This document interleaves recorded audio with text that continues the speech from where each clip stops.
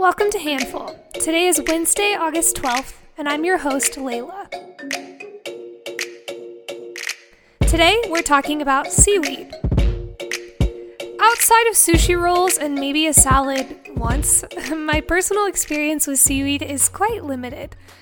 And in the vein of limited interaction with seaweed, I certainly do try my best to dodge its slimy and unsettling feeling whenever I do accidentally encounter it in the ocean. I can only assume that most people have a pretty similar relationship to seaweed, and maybe as little knowledge about this powerful little green plant's potential as I had before talking to my friend Emily. Emily works for a company called Sway.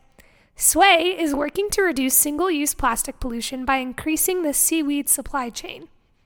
Plastic, as many of you may already know, is one of the most harmful materials to both people and the environment because of the way it is produced and distributed. Some of those risks include exposure to chemicals that alter hormones, injury or poison to wildlife, disruption of habitats, chemical exposure to groundwater, and so on. None of that may be shocking to anyone. However, knowing that 6.3 billion of the 8.3 billion metric tons of plastic that has been produced has become plastic waste is a little more unsettling. Only 9% of plastic has been recycled, and 80% of the world's plastic lives in landfills and oceans. I asked Emily to share a little bit more about what Sway is doing to disrupt the plastic supply chain and reduce plastic waste. To learn more about Sway and its impact on climate change, check back tomorrow where I'll be sharing what Emily has to say about the seaweed supply chain.